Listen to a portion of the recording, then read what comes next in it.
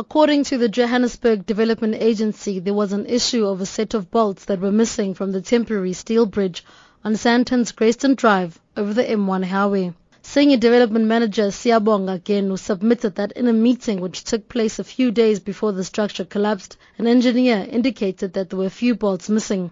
At the meeting, which was attended by representatives of Murray and Roberts and Formscaf, those present were assured that the missing bolts would not affect the structural integrity of the temporary bridge. The contracted companies at the center of the inquiry pointed fingers at each other.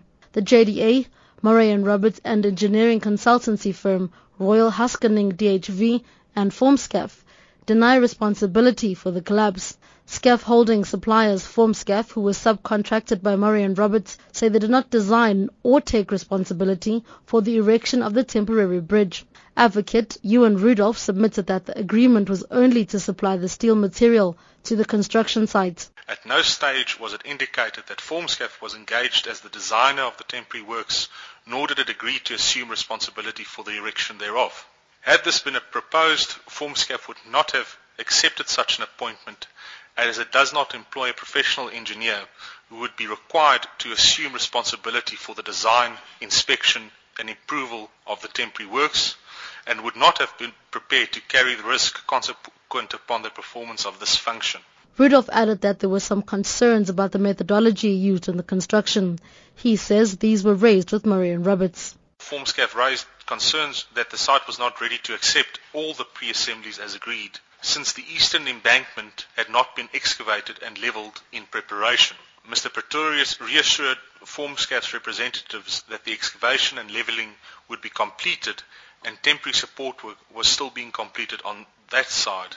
Consultancy firm Royal Huskening DHV distanced itself from the blame, claiming that JDA had requested to bring in an independent safety and occupational health company to oversee the safety at the site. Legal representative Ian Green. On the 29th of January 2015, and pursuant to the request of the JDA via RHDHV, NEMI Consulting, Environmental, Social and OHS Consultants, which is defined as NEMI, submitted a proposal for its appointment by the JDA as the Occupational Health and Safety Consultants in relation to the M&R construction contract and the construction of the pedestrian bridge.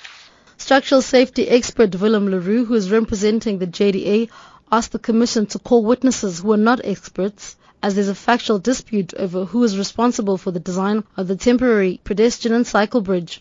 The only witnesses will not be expert witnesses. There's a factual dispute between Formscaf and Murray and Roberts, who was responsible for the design. So the expert reports will not help us in this regard.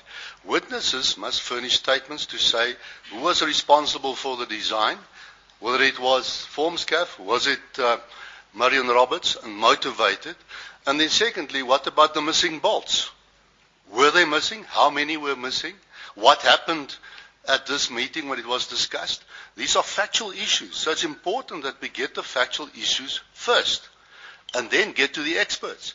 Otherwise, you may base an expert report on incorrect facts. All final reports from stakeholders, including the Labour Department's chief investigator, must be handed in to the Commission by March 31st. The inquiry will then resume with the calling of witnesses from April 19. I'm Nomapolani in Johannesburg.